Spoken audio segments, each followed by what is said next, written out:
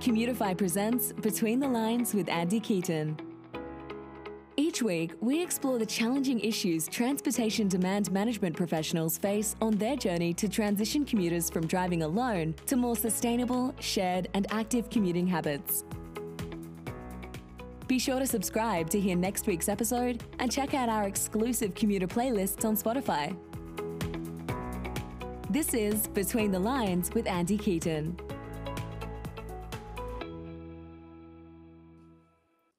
Hi, everyone, and welcome aboard to the Between the Lines podcast. I'm Andy Keaton, and today we're joined by Todd Litman. Todd is the founder and executive director of the Victoria Transport Policy Institute, an independent research organization dedicated to developing innovative solutions to transport problems. His work helps expand the range of impacts and options considered in transportation decision-making, improve evaluation methods, and make specialized technical concepts accessible to a larger audience. His research is used worldwide in transport planning and policy analysis. And today we're going to be talking a bit about his research, particularly his recent book that he came out with and published over the last year called Smart Planning for Emerging Transportation Technologies. And funny enough, that is our topic today. Before we get into that, though, thanks for being on, Todd. Thank you very much, Andy. This is great. Perfect. So today we're talking about why smart planning for emerging transportation technologies will help save the planet. And I think it's important, as you point out in your book, to kind of give us a good grounding of what transportation planning has looked like, what the conventional wisdom has looked like over the past century or more, and really talking about this idea you bring up of planning for faster speeds. And we had been talking before, and you had mentioned that planning for faster speeds is grossly inequitable and it's environmentally harmful. So can you tell us a little bit more, Todd? What is the conventional planning wisdom? Why does it favor speed? What does that mean? And what are the negative impacts of that? Sure. So that's a great question. During the last century, our transportation system has really evolved from slow and local to fast and distant. So in 1900, when I really start the focus of my analysis, there were no cars, private automobiles, and there was no air travel. And so most people relied primarily on walking to get around. People would, some people bicycled and some people would take a trolley or a train for occasional trips. But for the most part, transportation was walking. That was the by far the main form of travel. And so an average person traveled about 1,000 miles, about 1,000 miles a year. That was the normal limit. Automobile transportation became available, and over the 20th century, the vehicle technology improved so that cars could go faster, and roads got paved and expanded so it was possible to go at higher traffic speeds. And of course, air travel also developed. So our world accelerated, and as part of that, the distances that we traveled, the distribution of destinations, I describe it, expanded. So most people, or a lot of families, no longer relied on say local stores and local schools. It became possible to live far distant from where you worked and shopped and went to school, and that imposes a number of costs. So part of my research looks at what are the full costs of going from a local-oriented, primarily pedestrian and bike-oriented transportation system to a much more dispersed automobile-oriented transportation system, what we call, of course, automobile dependency. And what my research indicates, what I'm able to quantify, is that the costs are huge.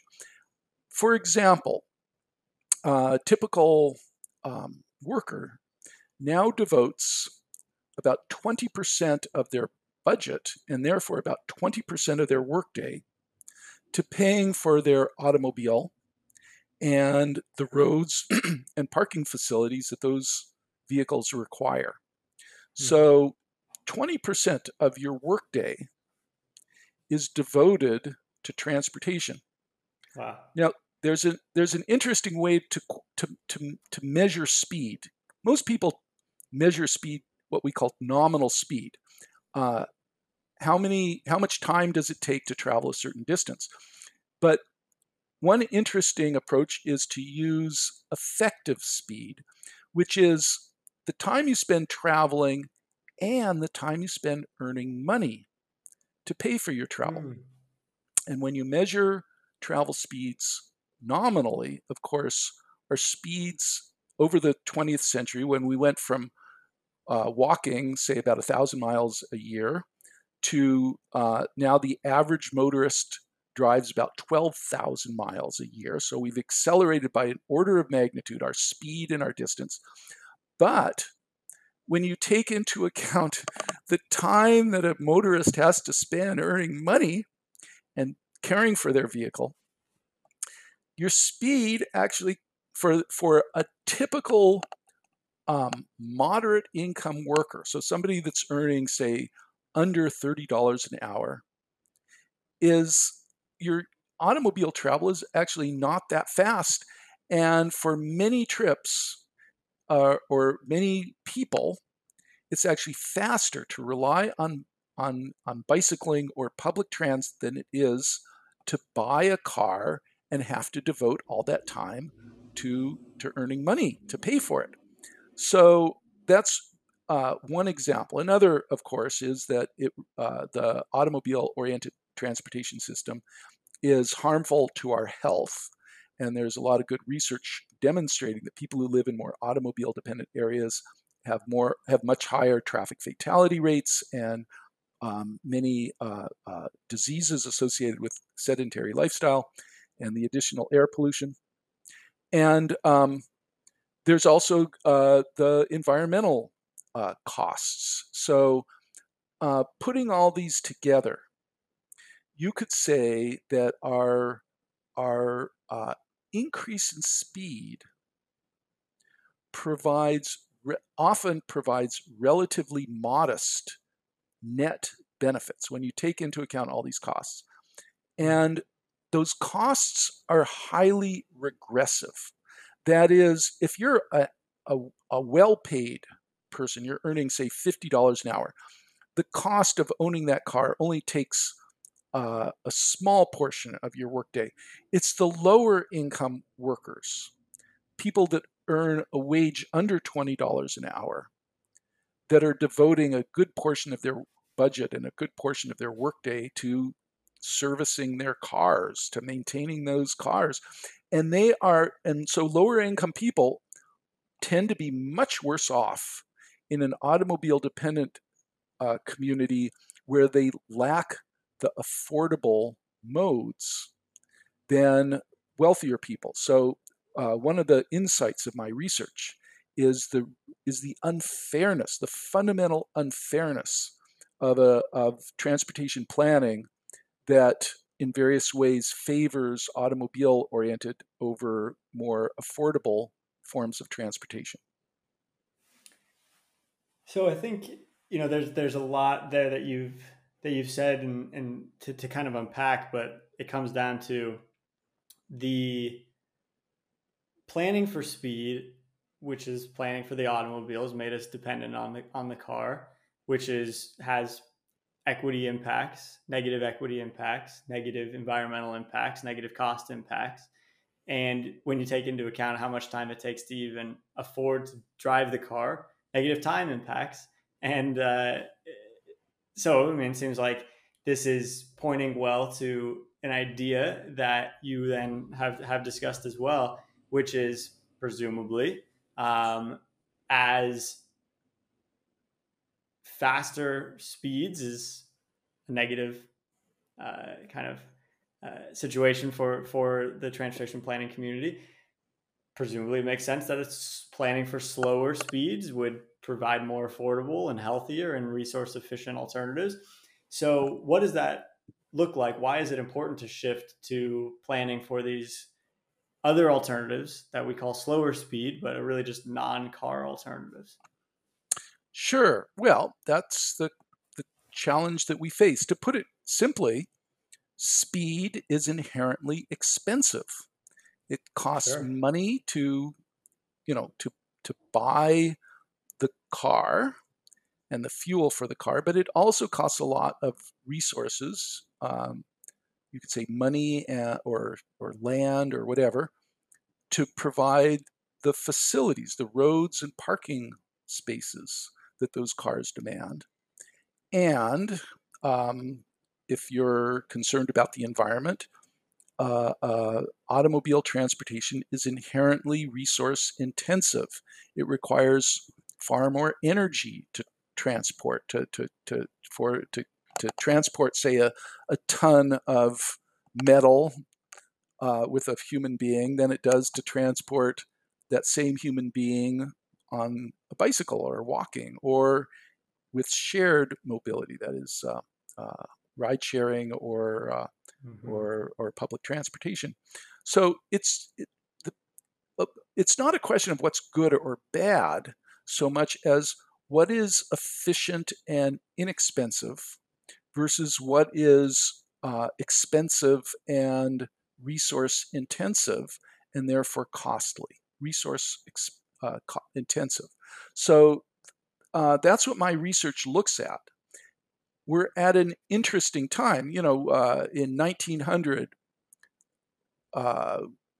people had only vague ideas about what it would mean to introduce all these motor vehicles into our lives.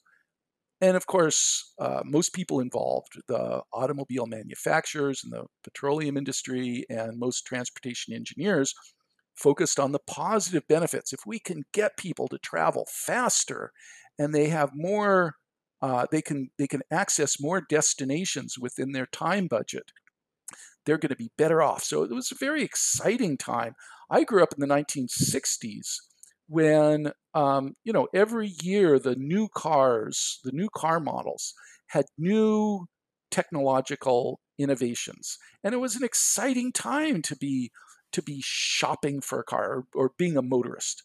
Now, the truth is, if automobile manufacturers had a truth in advertising requirement, all those advertisements for cars would show passengers who are bored and impoverished and overweight.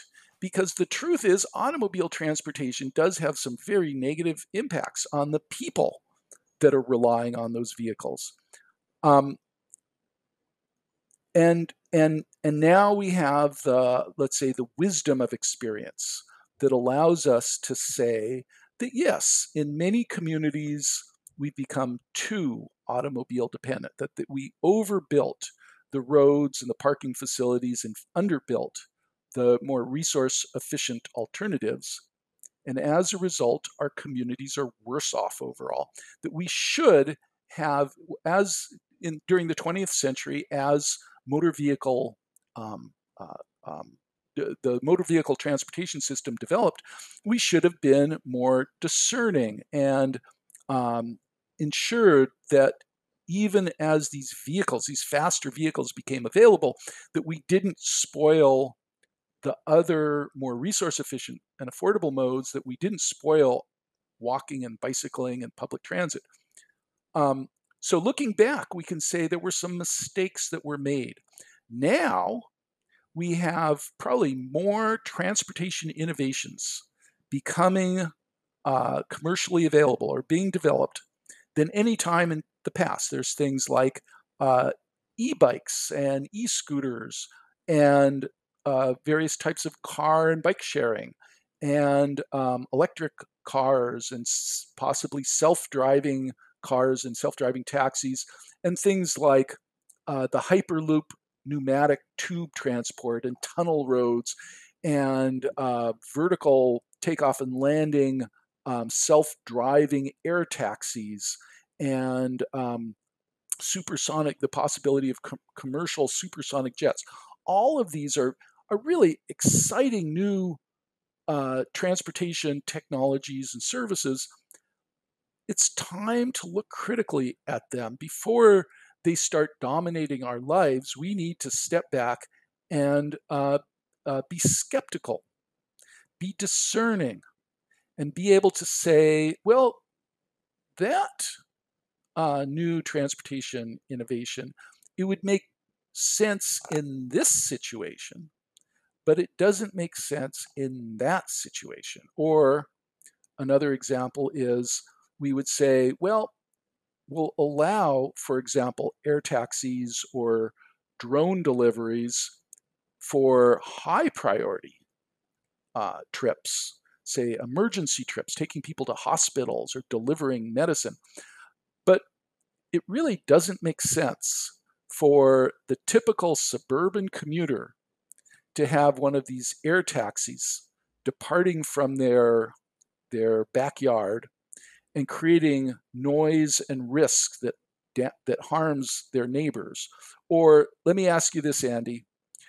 If your neighbor started having beer and pizza delivered by drones late on Saturday nights for their backyard party, would you allow that, or would you be more inclined to deploy some anti-aircraft device and shoot down those annoying drones that are going to be flying over your bedroom late at night? What do you think, Andy?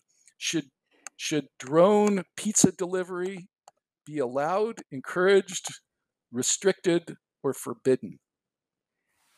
Yeah, I mean that's a good question. I mean, I think everyone would generally agree that it's there needs to be some restrictions on drone delivery and all of these technologies coming out. And I think that's what you're getting at is let's not get into a paradigm here where we're looking back at 100 years from now and saying, well, look, the skies are now filled with drones and flying cars and or autonomous vehicles are driving around without people, picking up people's laundry for them, and traffic's worse than ever. Environmental impacts are bad, and health impacts are worse. So, yeah, I mean, I think it's a really interesting question to ponder. I want to kind of throw back another question back at you, which is, so here we are, we're at this critical juncture. Let's say a new mobility paradigm is right around the corner. It's already starting with electric vehicles, like you said, and electric micro mobility and driverless vehicles, right? Already running in some areas. But how can we plan for the right new mobility paradigm? How can we do this in a smart way? And I know in your book you talked about you did an analysis of some new mobility that is out there or is coming. You looked at 8 impacts. I want to know from you, what did that analysis show you? What were you looking at with that analysis? What kind of mobilities came out scoring well? Like, where should we, be heading? What does that show us? Right. That is exactly the critical question that especially policymakers and transportation professionals should be asking. But really, everybody is going to have to struggle with these issues.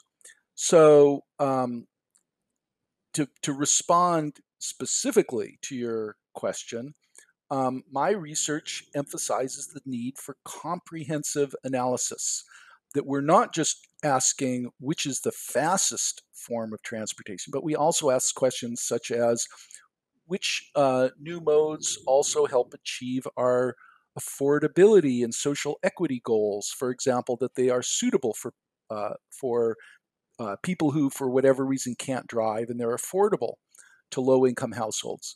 Which of the new mobilities are resource efficient and therefore minimize environmental damages? which help achieve health goals. And so there are a number of ways, a number of impacts that I think need to be considered. That's let's call it the analysis framework that I emphasize. I recommend and use myself in my analysis. The other part of that is to ask, looking at the new mobilities,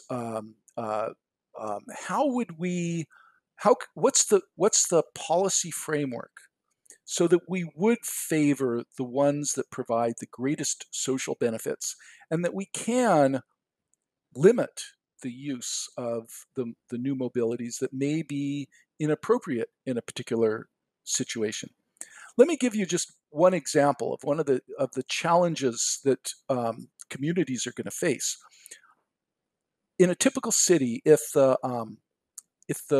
parking, off-street parking, is priced, but roads are free, if somebody has a self-driving electric car, it's actually going to be cheaper for them to program the car just to drive around in circles around the block continuously for hours on end, rather than pay for an off-street parking space. Or they could program their car to drive home and to park back at your home garage. Either way, you're generating that, let's use, for example, that trip to work is now going to generate, for every mile of useful transportation, of you being transported by your car is going to generate 2, 3, or 4 miles of travel on public roads. And so it's going to be contributing to traffic congestion and accident risk and wear on the roads and pollution emissions. And even electric vehicles do produce various types of pollution, the generating the electricity and the tire particulates and things like that.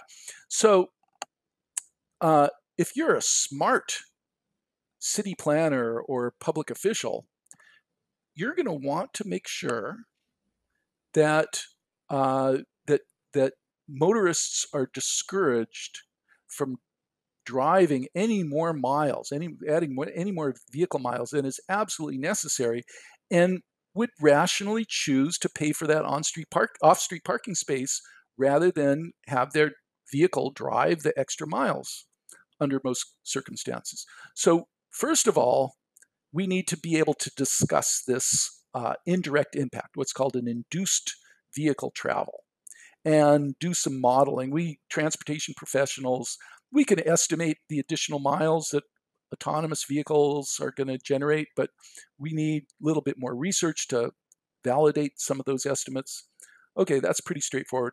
The real challenge is to ask, what does it mean for our policies? How should communities respond so that autonomous electric vehicles are not creating a whole new set of problems, and that we can say, yeah, this is a nifty new technology, but let's not overdo it.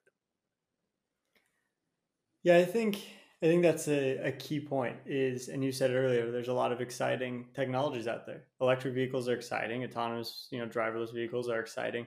The question is, how can we build a system that utilizes them efficiently and isn't having them drive around in circles, and we're not using up the world's lithium and powering our vehicles with coal. We're doing this in a smart way.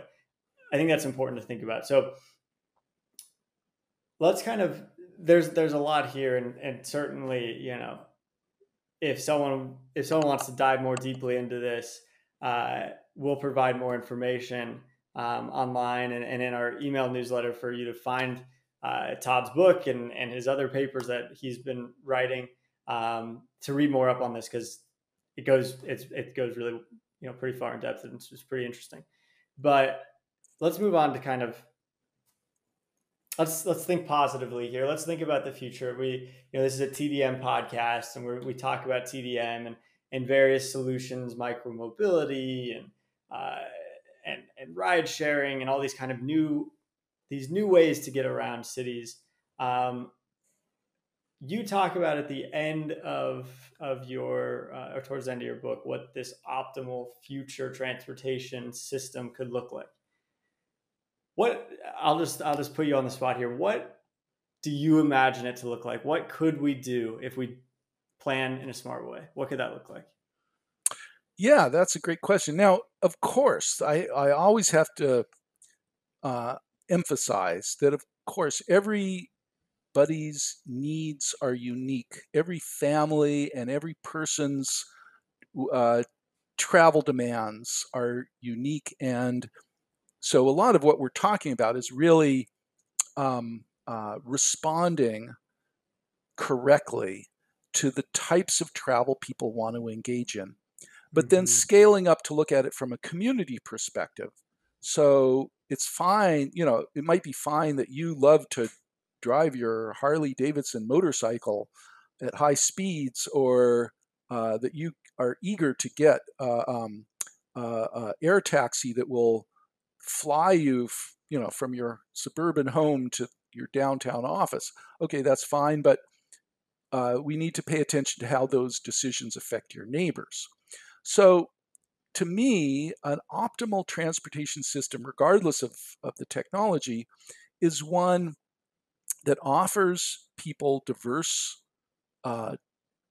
mobility and accessibility options and provides the incentives for people to choose the most appropriate mode for each trip. So you have so an efficient and equitable transportation system encourages people to walk and bike for local errands, and to use public transit or some sort of shared mobility when they're traveling on busy urban corridors, when you're traveling from one neighborhood or one city to another, and allows people to use automobiles, but limits it to those trips where that mode is truly the most appropriate travel option, and encourages that those vehicles themselves be low polluting and be operated in ways that minimize external costs, minimize traffic congestion and accident risk and roadway costs and parking costs and pollution costs. So that means we have to think about transportation demand management. We need to think about what it takes so that somebody who could drive a car, that has a car in their driveway, or could dial up the local self-driving taxi or ride-hailing service, would still choose to walk a few blocks or bike a few blocks to a local store when it's time to shop, or would still choose to use public transportation of some sort when they're traveling on one of those busy corridors where an additional car would add traffic congestion. My research suggests that given existing technologies, if we more efficiently priced roads and parking facilities and vehicle use and fuel, and we invested at least as much, we were willing to spend at least as many dollars to help somebody walk or bike to a local service as we would spend to accommodate them driving to that destination. If we did that, so if we had a transportation system that was really efficient and diverse and efficient, so it gave you lots of options and encouraged you to use the most efficient option for each trip, most people would cut their automobile travel. The average American would cut their automobile travel by at least in half, because you would no longer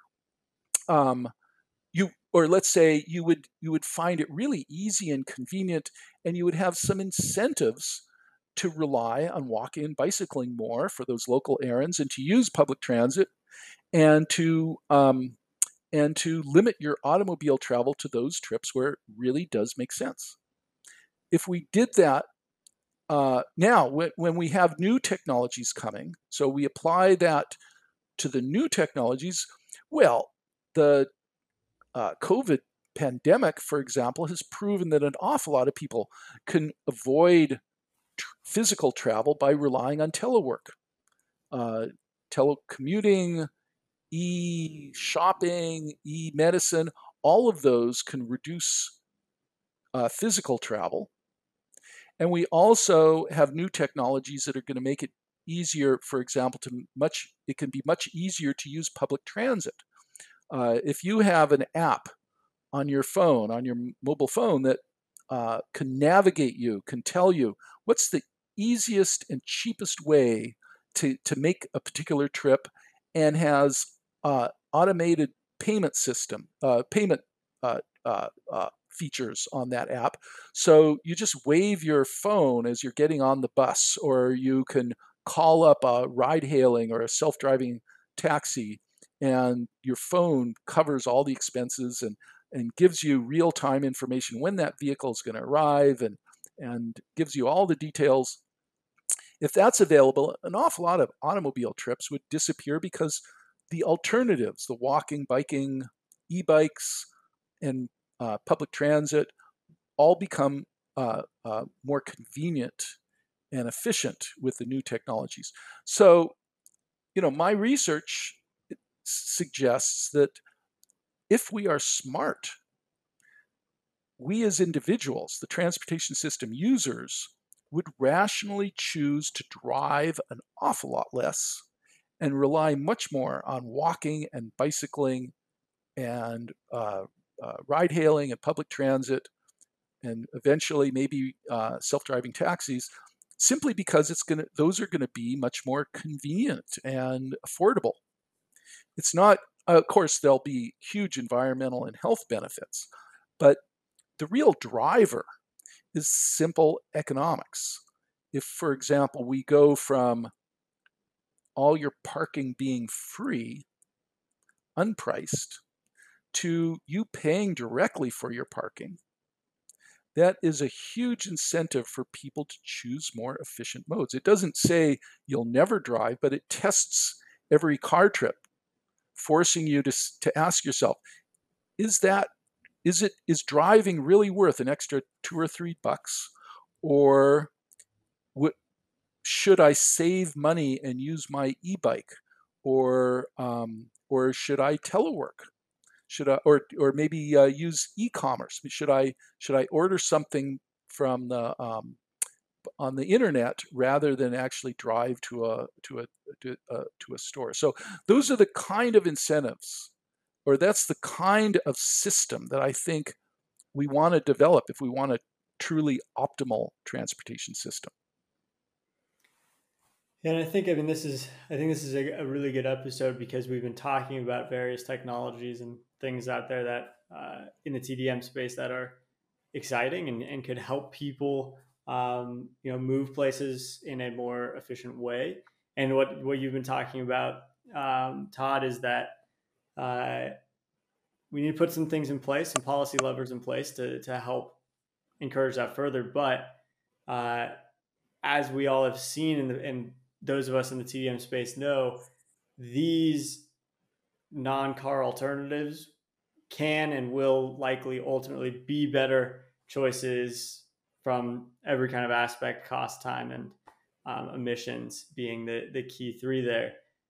So I think it's exciting. I want to kind of end on that exciting note, but let's, like we always do, let's take a step back and kind of, you've said a lot, and there's a lot here to digest, but just so everyone kind of can take away the key points, can you just summarize for us here, why will smart planning for emerging transportation technologies, as your book states, why will this help save the planet? Well, of course, there are transportation has huge impacts on our lives in many ways. And of course, if we're environmentalists, we're asking, how can it save the planet? If we were social equity activists, we'd be asking, how can these new technologies and services help achieve equity goals? And if we were health professionals, we'd be asking, how can they help achieve public health goals? And what my research indicates is that our current transportation policies and planning tend to favor resource-intensive, expensive modes and sprawled development patterns over more affordable, efficient, and accessible transportation systems. And so we have an opportunity to rethink our priorities and identify the policies and programs that can really correct that, to correct the inefficiencies from our current system.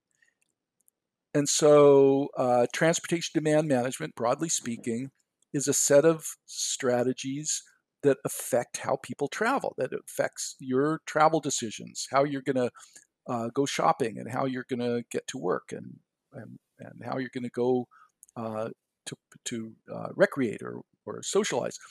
And what my research suggests is that already there's tremendous potential for efficiency and affordability gains, even with existing technologies.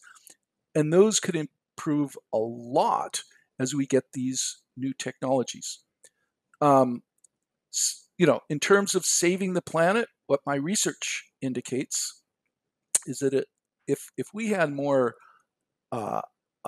efficient transportation options, so there was more investment in walking and bicycling facilities and higher quality public transit, and we also had those incentives. So you paid directly rather than indirectly for parking facilities and for roads, and your insurance was distance-based, so you save money. Your insurance premiums go down when you reduce your annual mileage. If we had those in place, people would drive a lot less, and then we could have incentives to shift from gasoline and diesel powered to more electric or hydrogen powered vehicles, and that provides additional environmental benefits. Equally important, keep in mind, even an electric car requires this huge environmentally harmful infrastructure, all the roads and parking facilities. That's impervious surface, it's blacktop that adds to the heat island effect.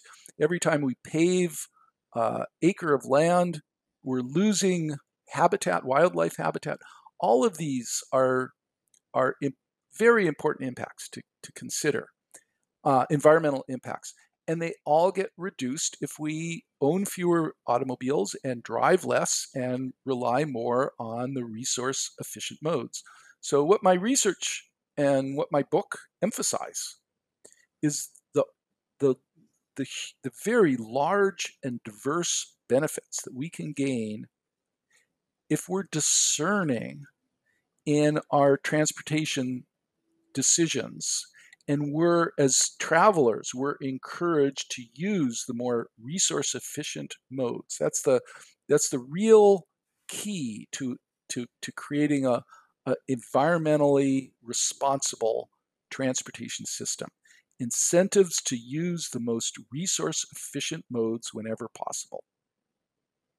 Great. I think this has been a really informative episode for particularly the transportation planners out there. I really encourage you all to check out Todd's work and his book. Like I said, you can get all this information from this episode and future ones if you subscribe to our email list at betweenthelines.io.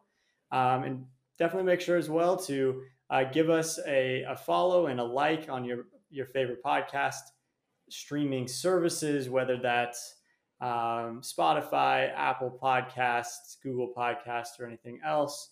And definitely take a watch. Take the time to watch our conversation as well on YouTube. You can kind of be more in the conversation if you're along for the ride there. As always, this has been a great conversation. We have one more kind of exciting announcement. We're going to be having a couple of live episodes from the ACT International Conference in a couple of weeks. So if you're not able to make it to the conference and you want to kind of keep up with what's going on, we'll be talking to some folks there as well. More information on that will be coming shortly. But let's finish it off here, Todd. Like we always do, we have this music playlist that we're building full of songs from our guests. And we'd love to add in a song from you. Is there anything you'd like to add, and what would that be? Right. Well, I was born in the wrong time period because I wish that I had been there during the Harlem Renaissance in the early 20th century and was able to hear Duke Ellington's band at its peak. So one of my favorite songs of all time is Ellington and Strayhorn's magnificent song, Take the A Train, which is really about rail transportation. The A Train, of course, is the New York subway that goes to Harlem. Sure. And the music, if you're familiar with Duke Ellington's work, much of his music is really based on the rhythms of a train ride. You feel that rhythm. It's not just a sound; it's a feeling that you would have when you were traveling by train in, say, the 1920s and 30s. It's an immersive experience, and so Take the A Train and other Ellington Strayhorn music embodies the feel of rail transport. And that song is all about using public transportation to enjoy the social life, the music and the food and the celebration of life that existed there at that time. So awesome. Take the A Train, Andy. I like it. And we'll take it from Duke Ellington himself. Public transit, you can't get better than it. Todd, thanks for being on. This has been a great conversation, and everyone, thanks for watching or listening. And we'll be back next week with more interesting episodes on TDM here with Between the Lines. Todd, thank you for being on. Thank you very much, Andy, and greetings to all the audience.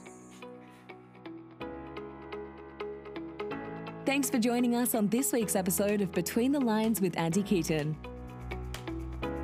Be sure to subscribe to hear next week's episode and check out our exclusive commuter playlists on Spotify.